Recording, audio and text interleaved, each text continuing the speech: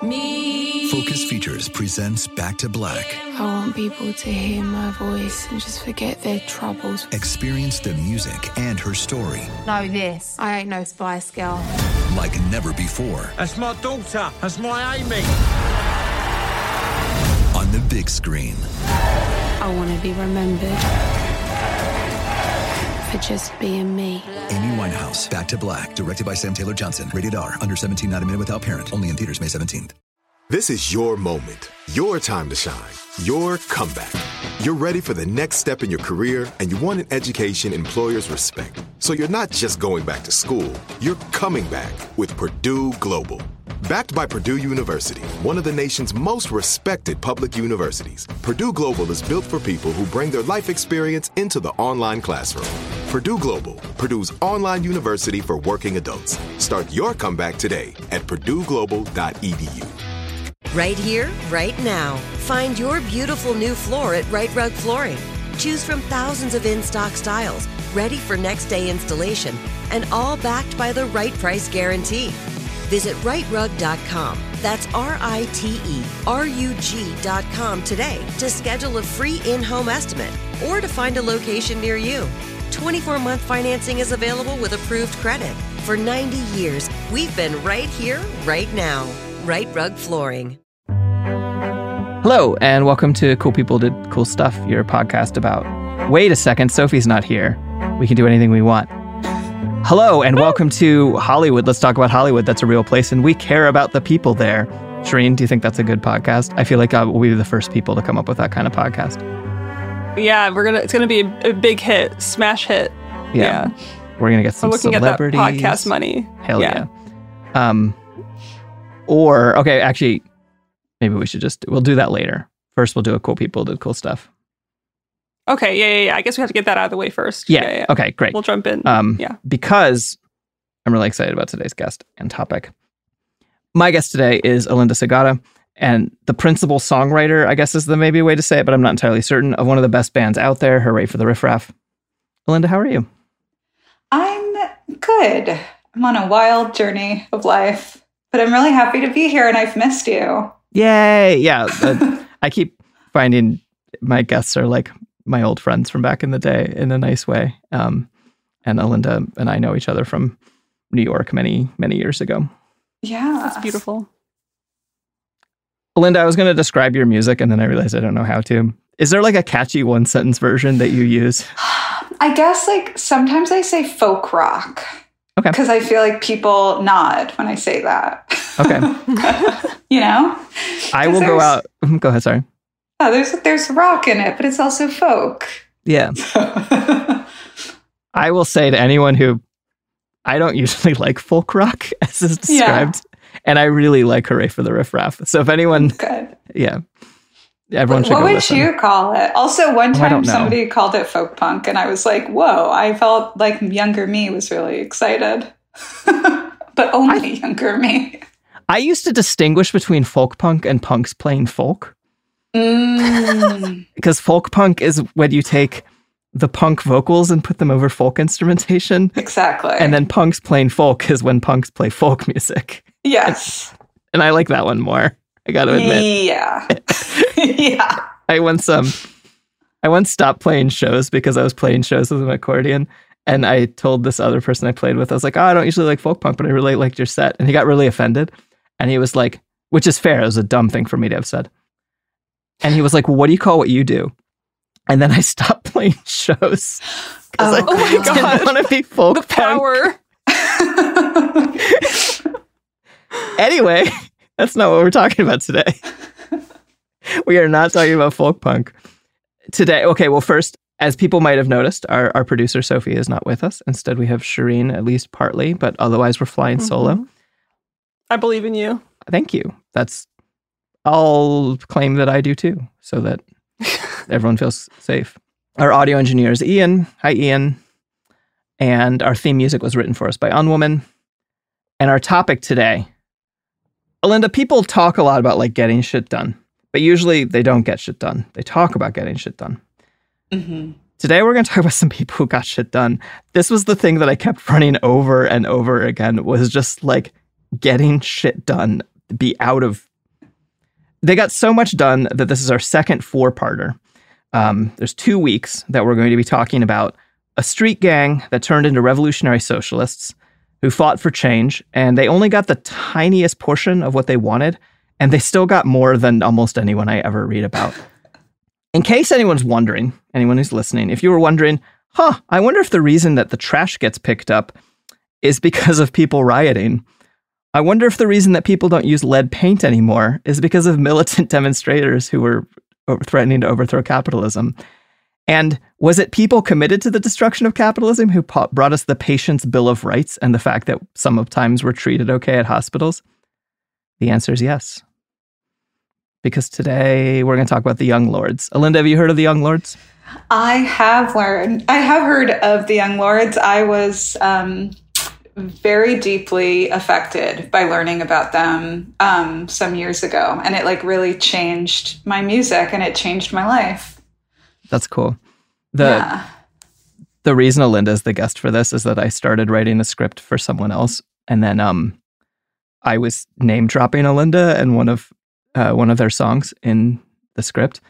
And then I was like, Alinda should be the guest for this. And then Alinda said yes. I'm really excited to learn about them. I've had the emotional experience of learning some about the Young Lords, but I'm ready to deep dive. Fuck yeah. Okay, so today we're going to talk about this week and next week. We're going to talk about some of the amazing stuff done by the Puerto Rican radicals in the continental United States. And that means we should at least briefly talk about Puerto Rico itself. Puerto Rico is an American colony. The U.S. doesn't like to use that word. They use the word unincorporated territory. Whoa. Yeah, it means colony. I've heard Commonwealth my whole life. Oh, okay. I think that... Which is... Mm-hmm. Well, I just think it's a very silly term when it's like, there is no Commonwealth. Yeah. Well, that's why people in the United States have the Commonwealth of Puerto Rico. It was all extracted. Yeah. So the U.S. got this colony in 1898 by the usual means of getting colonies through war. And in this case, they stole it from Spain as the result of the Spanish-American War. Spain, of course, had stolen it in the first place. They stole it from the indigenous people of the island back in 1508. Puerto Rico, so it becomes a colony of the U.S. instead of Spain. And then in 1917, Puerto Ricans were suddenly granted U.S. citizenship, which was so benevolent. It was just a strange coincidence that this was just in time for all the Puerto Rican men to get drafted. Yes. Yeah. Yes. So the U.S. gave Puerto Ricans U.S. citizenship because they wanted to throw them into the meat grinder of World War I. And the entire Puerto Rican House of Delegates, like the local governance in Puerto Rico, voted against getting U.S. citizenship because they were like... Oh, whoa. Yeah. And that part actually a little bit surprised me because a lot of, U.S. statehood is a big part of a lot of Puerto Rican movement stuff now, right? And we're going to talk a little bit about that. But they knew it was a fucking trick, as far as I can tell. They were just like, no, why would we go off and do this? So ever since, Puerto Rican folks have been fighting for, and this depends on who you ask. Some people are fighting for independence from the U.S. Some people are fighting for statehood. Either way, people are fighting. I'm kind of curious whether, in your family, whether, there was a strong sense of statehood, independence, that kind of thing. It really depends. It's I think there's definitely exhaustion that my family has, I think is pretty common to Puerto Ricans who, I don't really have a lot of family on the island anymore. Mm-hmm. And it seems like my family is very much well, how would the island survive if we weren't owned by the U.S. at this point? An exhaustion of this idea of independence even being possible. But then there are certain people, there's some more radically leaning people in my family that are just the point is to try. The point is to figure it out, Yeah.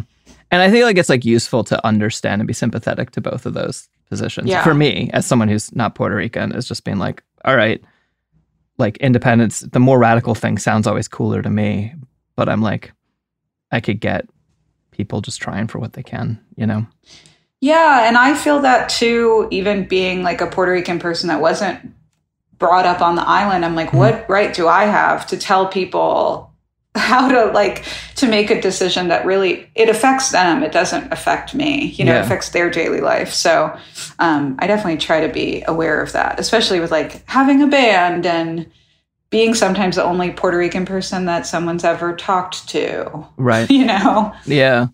Well, part 4 of this episode will be particularly interesting as relates to not the band part, but the mainland U.S. Puerto Ricans. And we'll talk about that later. Everyone's going to have to wait a little bit. So the U.S., they want Puerto Rico still, and it is part of the U.S. exercising power across the globe. It's not like some benevolence thing that we have this fucking colony. The majority of U.S. interventions in Latin America are staged on the island of Puerto Rico. Oh, wow. And since Puerto Rico is a colony, it means the U.S. is out to extract whatever value it can from the island, which in 1917 meant grist for the mill. Post-World War II, it was something different, but something related. It was need workers. We need workers because so many of ours just died because we just fought World War II. So please, everyone, come over. And so between 1947 and 1970, a third of the population of Puerto Rico moved to the United States, looking for something like stability and a decent life. Disproportionately, this was youth who came, and 90% of them went, at least to begin with, to New York City. This mass immigration started because of a U.S. project called Operation Bootstrap, which was this massive spike in industrialization that displaced people even as it like put in power lines. So it was like kind of like, oh, we're doing all this nice stuff. We're bringing in power lines and industry and infrastructure, but it just fucked everything up. It was openly an attempt to stabilize the political situation in the colony and make it more useful for U.S. interests. The sugar economy, which was also bad, but it was like what Spain was mostly up to, was replaced by industrialization, also bad. And U.S. investment in capitalism just like poured into Puerto Rico. So Puerto Rican folks fled the fucking up of their country and moved to the U.S., where they were welcomed with open arms, economic opportunity, good living conditions, the American dream, and it's the opposite of that. Puerto Rican immigrants, was even immigrants the right word? I mean, people coming from Puerto Rico. Confusing. Yeah. Met with violence, nativism, bigotry, racism, classism instead. Puerto Ricans in the U.S. were immediately slandered as junkies and thugs and welfare dependents, the same as marginalized people always are. They're treated like illegal immigrants, which of course is not true. And obviously undocumented people should also be treated well and fuck borders. But in this case, literally it's U.S. citizens moving to another part of the U.S. And they'd come over basically at the behest of the U.S. government to work. But the piece of shit racists didn't like thinking, period. Yeah, this is actually when my family came over, is like around 1947. Oh, okay. Oh, damn. So like kind of like first wave of all this stuff. Yeah, my dad came over when he was a kid, and he has this story about being on a plane that the chairs were actually like lawn chairs, and that my grandmother came with like her 3 kids because my grandfather was already over in New York working. And like it just being like, okay, I'm sure they were like some house bolted down, but just like this totally crazy experience of like, let's get as many of these people over as we can, That's fucking, I mean, it doesn't surprise me, but I just had never even imagined that kind of like, I wonder how I never really thought about how folks came over, Yeah. Operation Bootstrap had another impact. It showed the world that the quote-unquote third world was open for business. And I think it was like one of the things that kind of started the industrial economy disappearing from the United States as industrialization has moved out to the colonies and to the sort of, in a neoliberal sense, you can kind of claim that most of the quote-unquote developing world is colonies for the rich nations, So there's a weird, awful downside to this. Millions of people are showing up for looking for work in the cities because they've been told to come over and get work in the cities, just as the U.S. is like starting to eradicate industrialization in the continental United States. And so there's not a lot of work. In 1966, a study found that the unemployment or underemployment of Puerto Rican men in East Harlem, or what's called Spanish Harlem or El Barrio, was 47%. Half the Puerto Rican families in New York lived worse than immigrant families in New York during the fucking Great Depression. So by 1966, 20% of the students in New York City were Puerto Rican and 30% were Black, which means it's the first time that white people weren't the majority in New York City in the schools. Whoa. And I don't know if you knew this, but white people don't historically like that. They don't. Yeah, it's not a cool look. Yeah. They haven't figured out that they're like, they don't want to get treated like they've been treating people, you know? Yeah. So 2,000 white parents picketed City Hall over school integration. In 1964, almost 500,000 white students stayed home in a boycott protest organized by their racist fucking parents in New York City. Wow. Yeah. Like 500,000 fucking kids didn't go to school in protest of there being people of color in their schools. And like white Northerners have this attitude that like white Southerners are the only racist people. Seriously. Yeah. Wow. So we'll come back to New York later. Our story winds up in New York, but it starts in Chicago. Yeah. In Chicago in 1954, some white assholes firebombed a Puerto Rican bar and an apartment, which led to a week of fighting. And it led to non-white gangs forming for self-defense. Specifically, Puerto Rican, Mexican, and Black gangs started forming in Chicago in the 1950s. And you got a bunch of capitalists exploiting this racist fear. White people started fleeing Chicago in the 50s out to the suburbs, the classic white flight. The white people who stayed in Chicago were like really paranoid about Black people driving down their property values or whatever. So these real estate assholes who created the racist panic in the first place would get white people to sell at a loss and basically like stoke these fears in order to make money and flip houses.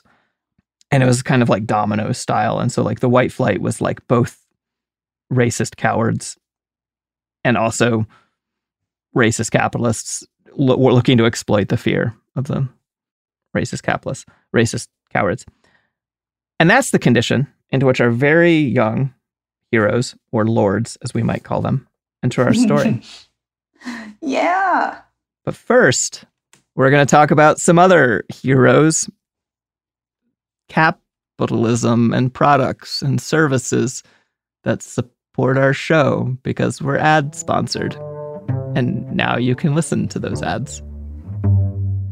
Focus Features presents Back to Black. I want people to hear my voice and just forget their troubles. Experience the music and her story Know this, I ain't no Spice Girl. like never before That's my daughter. That's my Amy. on the big screen. I want to be remembered for just being me. Amy Winehouse, Back to Black, directed by Sam Taylor Johnson. Rated R, under 17, not a minute without parent. Only in theaters May 17th. Hey everyone, it's Ted from Consumer Cellular, the guy in the orange sweater, and this is your wake-up call. If you're paying too much for wireless service, you don't have to keep having that nightmare. Consumer Cellular has the same fast, reliable coverage as the leading carriers for less. And for a limited time, new customers receive their second month free when they sign up and use promo code MONTHFREE by May 31st. So why keep spending more than you have to? Seriously, wake up and call 1-888-FREEDOM or visit consumercellular.com. Taxes, fees, and other third-party charges will apply. See website for additional details. Right here, right now. Find your beautiful new floor at Right Rug Flooring.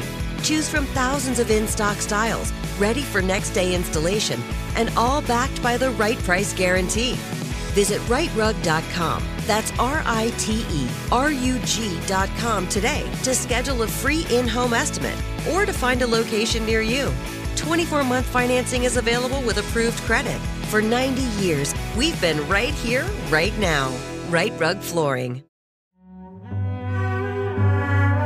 And we're back. And we are talking about the beginning of the Young Lords. They formed as a street gang in 1959 in Lincoln Park in Chicago. They were formed by 7 kids. 6 of them were Puerto Rican. 1 of them was Mexican. And this part I didn't know. Well, I mean it when I say kids. How old do you think these kids were? I mean, I always imagined like mid-20s, but I know that's wrong. Yeah, like half that. Some of them are like 11. What? Yeah. In fact... Whoa, like actual children. Yeah. The kind of like main founder of we'll get to this. Like one of our like heroes that we're going to talk about, Jose Chacha Jimenez. Uh-huh. He was 11 years old in 1959 when he was a founding member of this gang. Yeah. That actually, okay, that reminds me though, have you heard, there is a story about kids in Puerto Rico, talking about kids not going to school, about kids in Puerto Rico like not going to school in protest of this time when they were trying to make, when the U.S. was trying to force like English to be the official language of the school system. Oh, no, this is cool. No. Yeah, so there is, I don't know a lot about it, but there is like a history of Puerto Rican children being like, yeah, fuck you. We're just not going to go, you know? Which is the opposite of this. Sorry, go ahead. It's in the blood. Yeah. You know? And it's the opposite of those 500,000 white kids who are like, we don't want to go to school because there might someone at school speaking Spanish. I can't handle it. Yeah. God forbid. Wow, 11. Yeah. Jose Chacha Jimenez, he was a founding member. He's 11 years old. By the time he was 14, he was a petty crook. He got caught a bunch going in and out of facilities all the time. His Catholic parents had come over from Puerto Rico with him when he was 2. His mom when they moved to Chicago, his mom packed Christmas cards for a living, and his dad worked in a meat packing plant. As the city redeveloped and tore down everything and like fucked over all the poor people, they moved 9 times in the first 6 years they lived in Chicago. Oh, wow. Yeah. Yeah. Where they wound up in Lincoln Park was like diverse, quote unquote, but it was segregated block by block. His mom pulled a bunch of strings to get him put into a Catholic school because she'd been raised in a Catholic poorhouse and had connections. But this will be shocking to you. So the priests at this school, not so cool.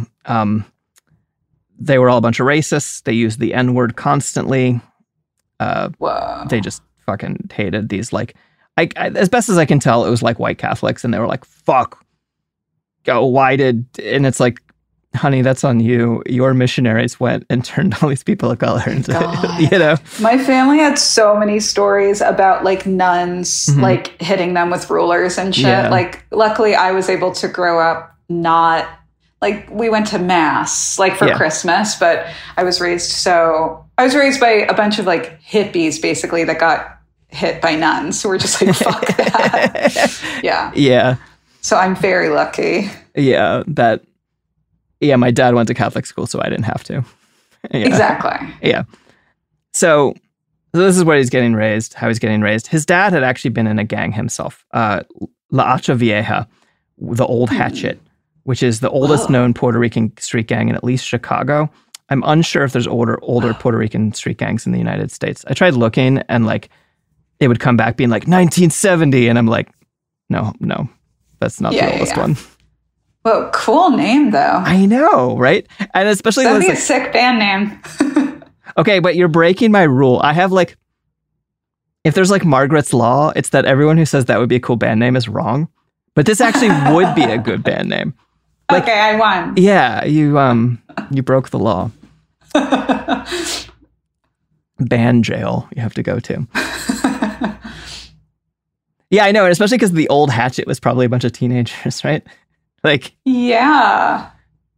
The only like Puerto Rican street gang I know about is the Ghetto Brothers. Okay, I don't know about that. But I think that was later on. Okay, and they eventually became a band.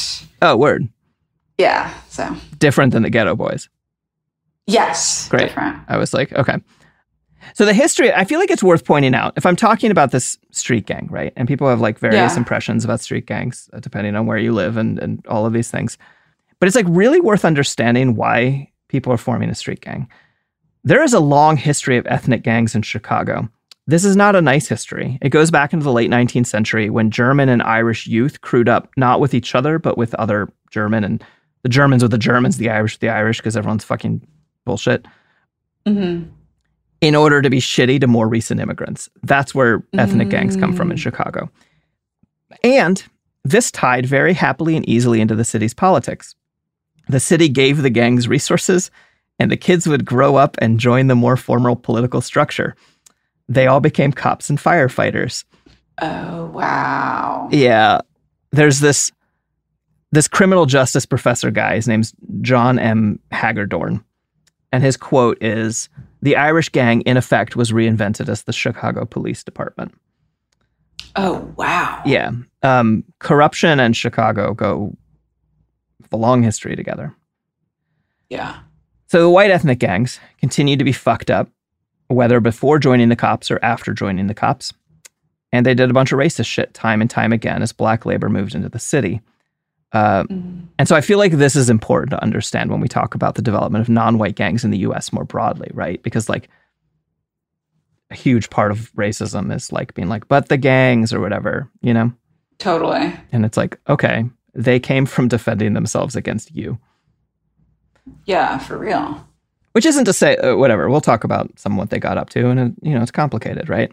So Cha-Cha starts a gang when he's 11 because white gangs have been fucking with him for a year already. Since he's 10 years old, he's used to white gangs, like, because the white kids in the area outnumbered everyone else 17-1 at that point, demographically. Oh, wow. Yeah. And he gets his nickname because racist kids keep saying cha-cha-cha every time they see him. Oh, wow. And he's like, all right, fuck it. That's my name. I'm Cha-Cha. And he just becomes a badass. I know. And it'd be like a scary name to run into someone who's like fucking with you. Like, hey, I'm Cha-Cha. Yeah, definitely. It's like you go and like someone's like maybe picking a fight with you and you're like, what's your name? And they're like, Tiddlywinks. And you're like, I gotta go. Yeah. I hear my mom calling. Yeah. Like you've seen some shit. Yeah. They met up at a junior high school, the Young Lords. Their founder was this darker-skinned Puerto Rican kid, Orlando Davila, who was read as black and got even more shit from people from which he learned to defend himself. And I'm kind of curious your take on this part because it's like this is something I can like read about. But there's this interesting writing about race relations in the Puerto Rican immigrants at the time. For most immigrants, the Puerto Rican ethnicity was far more important than their race as viewed by other people in the continental U.S. So like Cha-Cha had green eyes and light skin. Orlando was red as black. But for the second generation, American views, like mainland American group views, crept in more, and more younger Puerto Ricans identified with black struggle, and their parents were largely trying to distinguish themselves from black struggle.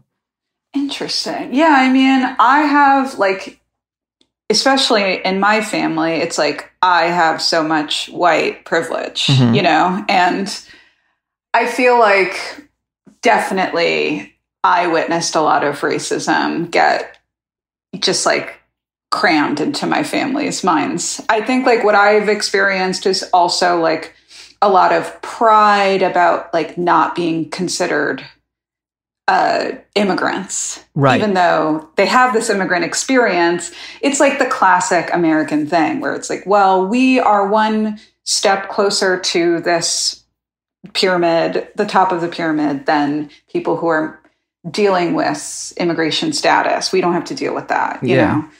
And racism and colorism definitely was something that I saw all the time. Okay.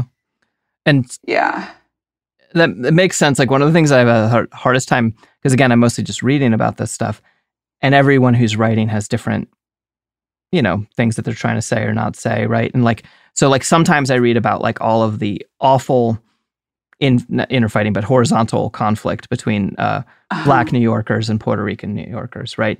And then other places I'll read about all of these like moments of solidarity, and people will be like, oh, we all got along. And like, yeah, I have a feeling the answer is both, maybe, I think so. I mean, also, like I said, there was a generation like who was radicalized, and then after, not to jump ahead, but then they experienced the fucking 80s, and it's like such disillusionment. And then my generation comes, and I feel like it's only now that I'm seeing kids like get radicalized in the same way. You know, I feel like, so I don't know. I think there is more like solidarity now, but I'm also feel like a white kid looking in, right? Also an interesting thing in New York, at least, is the fighting between Dominican and Puerto Rican people. That was something I witnessed a lot because of like immigration status and also racism. Yeah, for sure. Yeah, it's I love is not the right word, but I'm so interested in all these things that like complicate the mainstream conception of like the racial hierarchy, right? And like, you know, the fact that Puerto Rican immigrants would be coming from different ethnic backgrounds or different racial backgrounds, I guess you would say, from Puerto Rico. Whereas like to like the people who live in the US, maybe it was like, whatever, you're all fucking Puerto Ricans, fuck you, you know, as compared to like white Puerto Ricans and black Puerto Ricans. And I don't know enough about race relations within Puerto Rico. I've only read about them and how they relate to the mainland. Yeah, I feel like I've definitely experienced like, you know, I get this like platform and because I feel like I just make people feel more comfortable. They're like, oh, I understand you more. Or like, I don't have to experience that racism. So I think certain Puerto Ricans that are super light skinned, it's not, I know, like we get these, you know, platforms and experience, you know, these opportunities and shit. And J-Lo becomes like the idea of what being Puerto Rican is instead of a super complex identity. Yeah. You know? I had no idea that J-Lo was Puerto Rican, but I also... Really? Okay, this is the like main running in joke is that I don't know anything about pop culture. Oh my God. Yeah, Ricky Martin and J-Lo. That's I knew about Ricky Martin. Grew up. Yeah. I mean, I grew up thinking that was what being Puerto Rican was. So then to find out about the Young Lords is like a mind-altering moment where I'm like, wait, what? We're like revolutionary fucking fighters? This is crazy. Yeah. I thought we were just like puppet. You know, like I was just raised with this idea of what it was. Yeah, I mean, I guess we'll get to it. Yeah, the death knell of everything in the 80s and all that. This is the kind of sad thing about like cool people in history. And you're like, well, if you tell the story long enough, but there's amazing stuff along the way, which is all any of us have as our lives anyway, right? Like all of it. So they're a gang now. Let's come back to Chicago, 1950s. And they immediately set out, and they're like 11 to 14, and I think maybe some of them were like 16 or whatever. And they immediately set out to do gang shit. They're really into stealing cars. You got to have a nice car. And selling stolen car parts is good money. Cha-Cha had white passing privilege, so he was the kid who would do the initial stealing. Also, probably the fact that he's like a white passing 11-year-old is probably part of how he got away with this, you know? My God. Yeah.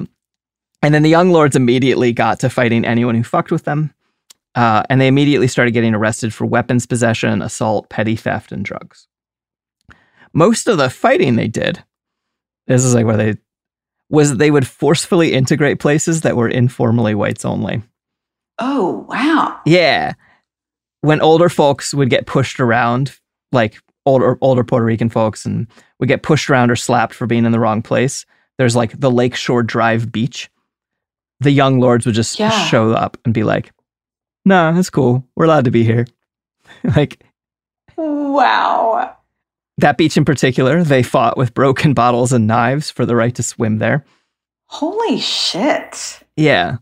Yeah, I really like them. Little badasses. Yeah. I know. I like, my friend who turned me on to, I'd heard some about the Young Lords, but not like a ton, right? And my friend was like, you really need to do an episode on them. And it ties into, there's like some stuff that keeps coming up over and over again. We're going to talk about tuberculosis in this episode. For some reason, tuberculosis is this running theme throughout all these things. Whoa. And it's going to come up, but not yet. Okay.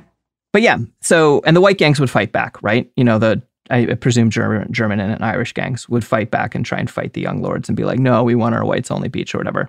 But eventually the white gangs relented. And I'm under the impression this isn't less because the Young Lords always won and more because they always fought. And I think that this is how oppressive power works. You don't even need to always win. You just need to keep fighting and they'll back off first because they have more to lose, right? They're more privileged. Wow, what a great lesson to like keep in mind. Yeah. Yeah. When Cha-Cha was 15, he found himself increasingly in charge of the gang because he was willing to do the paperwork for the gang. What did like paperwork entail? So he was the business manager. And he would raise money to get everyone in the gang black and purple sweaters. And yeah. And they would throw soul dance parties, and that's how they would raise the money. And so he was this fundraiser. I go to one of those parties. Yeah. And he was like, he wasn't afraid to throw down, but he was always also trying to figure out nonviolent solutions to most problems. he still fought a lot. He got arrested 20 times over the course of his young life, like only a couple Holy years. Shit. So I really like this. Like, this is my favorite version of nonviolence. Is the like, our preference is nonviolence. You know? Yeah. Like, but if I must, yeah, we're gonna swim at this beach, non-violently, ideally. Yeah, ideally. All right. So then he's 16. And he might be 15 or something. I get the year something happened and not the age of the person, so I do rough math. And he gets sentenced to, I don't remember what he got caught for this time. He gets sentenced to go live in Puerto Rico for a year. The judge is like, whoa. Yeah, I didn't know this was a thing. It was an assault that would have had him in prison for years. And I think that the judge was just actually like, you dumb fucking kid. Go get out of here. You know, like. Wow, yeah. So he goes to Puerto Rico. And while he's there, he tries to get up to all his usual shit. At one point, he steals a horse to ride off to go hotwire a priest's car in order to go see a girl he likes. Wow. True romance. Yeah, exactly. By the way. I know. But they catch him and they don't throw him in jail when he's in Puerto Rico. Instead, they chew him out in public. Like, I think in like the town square, basically. A priest and then an older woman just like yell at him for being a fuck up in front of everyone. Oh my God. And this works. I mean, he doesn't like 180, but it's way more effective than getting sent to jail. Totally. And going to Puerto Rico is like a sea change. He has two main sea change moments about how he becomes who he becomes. And going to Puerto Rico is one of them. He did come back and a week later go to jail for stealing a toaster. Okay. So he's not 180. New habits, they take a little while to catch on. Much like what also takes a while to catch on are products and services. And that's why you have to hear about them over and over again before they stick in your mind. And you know that we've had really bad sponsors lately. The main bad one is Rican Gold. So go buy gold. That'll teach them. Focus Features presents Back to Black. I want people to hear my voice and just forget their troubles. Experience the music and her story Know this, I ain't no Spice Girl. like never before. That's my daughter. That's my Amy. On the big screen. I want to be remembered for just being me. Amy Winehouse, Back to Black, directed by Sam Taylor Johnson. Rated R, under 17, not a minute without parent. Only in theaters May 17th. Right here, right now. Find your beautiful new floor at Right Rug Flooring. Choose from thousands of in-stock styles, ready for next day installation, and all backed by the right price guarantee. Visit rightrug.com. That's RITERUG.com today to schedule a free in-home estimate or to find a location near you. 24-month financing is available with approved credit. For 90 years, we've been right here, right now. Right Rug Flooring. This is it. Your moment. This is your time to make your comeback with Purdue Global. When you come back with a Purdue Global degree, you create opportunity for yourself, your family, and your future. It's a degree you can be proud of, a degree that employers will trust and respect. Purdue Global offers working adults like you over 175 flexible degree programs to meet your specific career goals. These include associate, bachelor's, master's, and doctoral degrees and certificates. Purdue Global degree programs range from nursing to business to communication and more. Whatever your interest, we have the degree that will move you forward. You have the knowledge, you have the experience. Now it's time to get credit for the work you've done and earn the recognition you deserve with Purdue Global, Purdue's online university for working adults. You know you're worth it. We do too. So don't wait another second to get the degree that will take your career to the next level. Start your comeback today at purdueglobal.edu. And we're back. Oh, we should have thought of, now that we're back from break, I want to go back to being sponsored by really nice stuff. Historically, some of the things that we got sponsored by. For a long time, we were sponsored by the concept of potatoes. We've also been sponsored. No. Well, not officially, but our unofficial sponsor is the concept of potatoes. Okay. And we've also been sponsored by like a nice comb, the Happy Sleeping Dogs is a good sponsor for the show. And so I'm wondering if you have any sponsors you'd like us, when Sophie is back, Sophie will get us sponsored by whatever you want. Lately I've been really into baby elephants in general, especially baby elephants bathing. Okay. So if that's a possibility, we can do it. Sophie is really good at shit. And this show is brought to you by baby elephants bathing. Go watch videos of baby elephants and see them be cute. And that is substantially better than buying fucking gold. Yeah. In 1966 in Chicago, you have the Division Street riots. Chicago declared Puerto Rican Week, which included the city's first Puerto Rican parade. Cops were there. Oh, cool. Yeah. And the cops were super respectful. No, the cops were being cops, so they shot someone. They shot someone in the leg during the celebrations. And so a crowd showed up. And then cops sicked a dog on someone. And the crowd went wild. And the rioting went on for 3 days, destroying 50 white-owned businesses that ran through a Puerto Rican neighborhood. Holy shit. And Cha-Cha was sitting in jail during this, and he was just like, for something else, maybe the toaster, I'm not sure. And so he's just cheering it on, right? He's like, go kids, go, this rules, Yeah. Other young lords are involved in the organizing in the wake of it for structural change. And a bunch of new groups pop up in the wake of this. And the most influential one, or the one that I keep reading about in the books that I was reading about this, is the Latin American Defense Organization, or LADO, LADO. Oh, wow. And they rule. They spread across the country. They bring together working class Latin Americans. But the Young Lords, they're not ready to be a socialist organization quite yet. In fact, they're starting to drift apart. Members grew up, they get married, they join the military, they go to prison for a long time because they keep doing crime. In 1968, Cha-Cha is in prison again.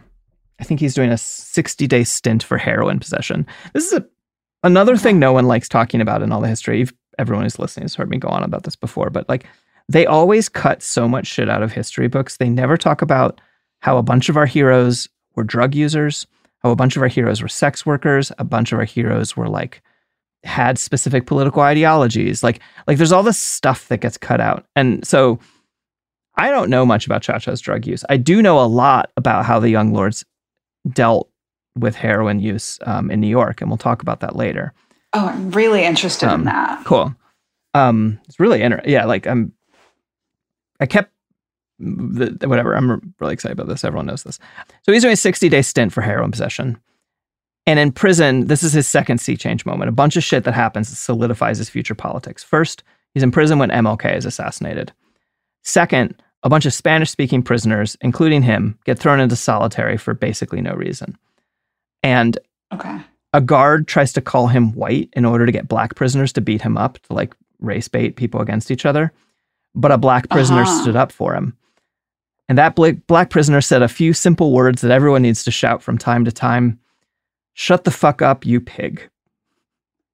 Wow. And so Cha-Cha's like, oh, cross-racial solidarity is real, right? And while he's in solitary, he likes to read. And the Nation of Islam is in prisons because they get arrested a lot. And they would get themselves jobs in prison libraries in order to provide radical books to people, which is fucking rad. And so he starts reading Martin Luther King. He starts reading Malcolm X. He also started reading a book called The Seven-Story Mountain, written by a radical Catholic monk named Thomas Merton. Oh, gonna look that up immediately. Yeah, he was super social justice-y in his faith. He was really into interfaith understandings. All of his theological books are about why Catholicism isn't the only way, even though it's his way or whatever. How different people from different religions can get along and understand each other, and including not just the monotheistic religions, but he writes a lot about. I didn't write this in my script, but I think it was Buddhism, but I don't remember. And he's really into fighting racism and war. And he has this quote I really like. The world is full of great criminals with enormous power, and they are in a death struggle with each other. It is a huge gang battle, using well-meaning lawyers and policemen and clergymen as their front, controlling papers, means of communication, and enrolling everybody in their armies. Wow. Yeah. So yeah. What is his name again? His name is Thomas Merton. I haven't read his books yet. Okay. But I really like this weird, like, yeah, he reads MLK, he reads Malcolm X, he reads Thomas Merton. And then he gets out of prison. And he's like, we need something like the Black Panthers. Good thing I'm the leader of a gang. Nice. What will he do? Who's to say? You certainly can't go read a book or some article on some website. You have to wait until Wednesday for part 2 of this epic 4-part series on the Young Lords. But first, before people wait until Wednesday, they should hear more about you and what you've been working on and how people can find you. Well, I actually am working on a new album, so that's really exciting. I just put out an album last year called Life on Earth. My band's called Hooray for the Riff Raff. And you can find me on all the social medias, even though Twitter scares the fuck out of me, so I don't really hang out there. I'm like trying to figure out how to exist on the internet without it severely damaging me. I think we all are. Yeah. But Instagram, all those places. You could probably see me on tour. You should do that, definitely. Ooh, when are you going on tour? I'll be on tour in May on the West Coast. I don't know when this will come out. This will come out. And then in July. Before then. Yeah. Oh, cool. So I'll be on tour in May on the West Coast. And in July, I'll be like through the Midwest. Cool. And some other places. Yeah. Cool. Yeah. And you seriously owe it to yourself to go check out Hooray for the Riff Raff if you haven't heard it before. Or if you came here to listen to this because you like Alinda, thanks for listening. And I hope you stick around for Wednesday. And you can follow me on the internet at Magpie Killjoy on Twitter, which I also hate, but I'm there. You're so good at it, though. Thank you. All I do is get really sad about it at least once a week. And Instagram at Margaret Killjoy, where I mostly post pictures of my dog as I go hiking. Really cute dog. Thanks. I like him. And I will see everyone on Wednesday. Farewell. Cool People Who Did Cool Stuff is a production of Cool Zone Media. For more podcasts from Cool Zone Media, visit our website, coolzonemedia.com, or check us out on the iHeartRadio app, Apple Podcasts, or wherever you get your podcasts.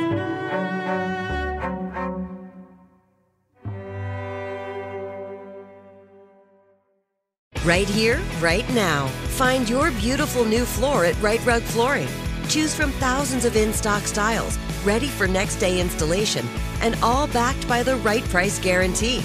Visit rightrug.com. That's RITERUG.com today to schedule a free in-home estimate or to find a location near you. 24-month financing is available with approved credit. For 90 years, we've been right here, right now.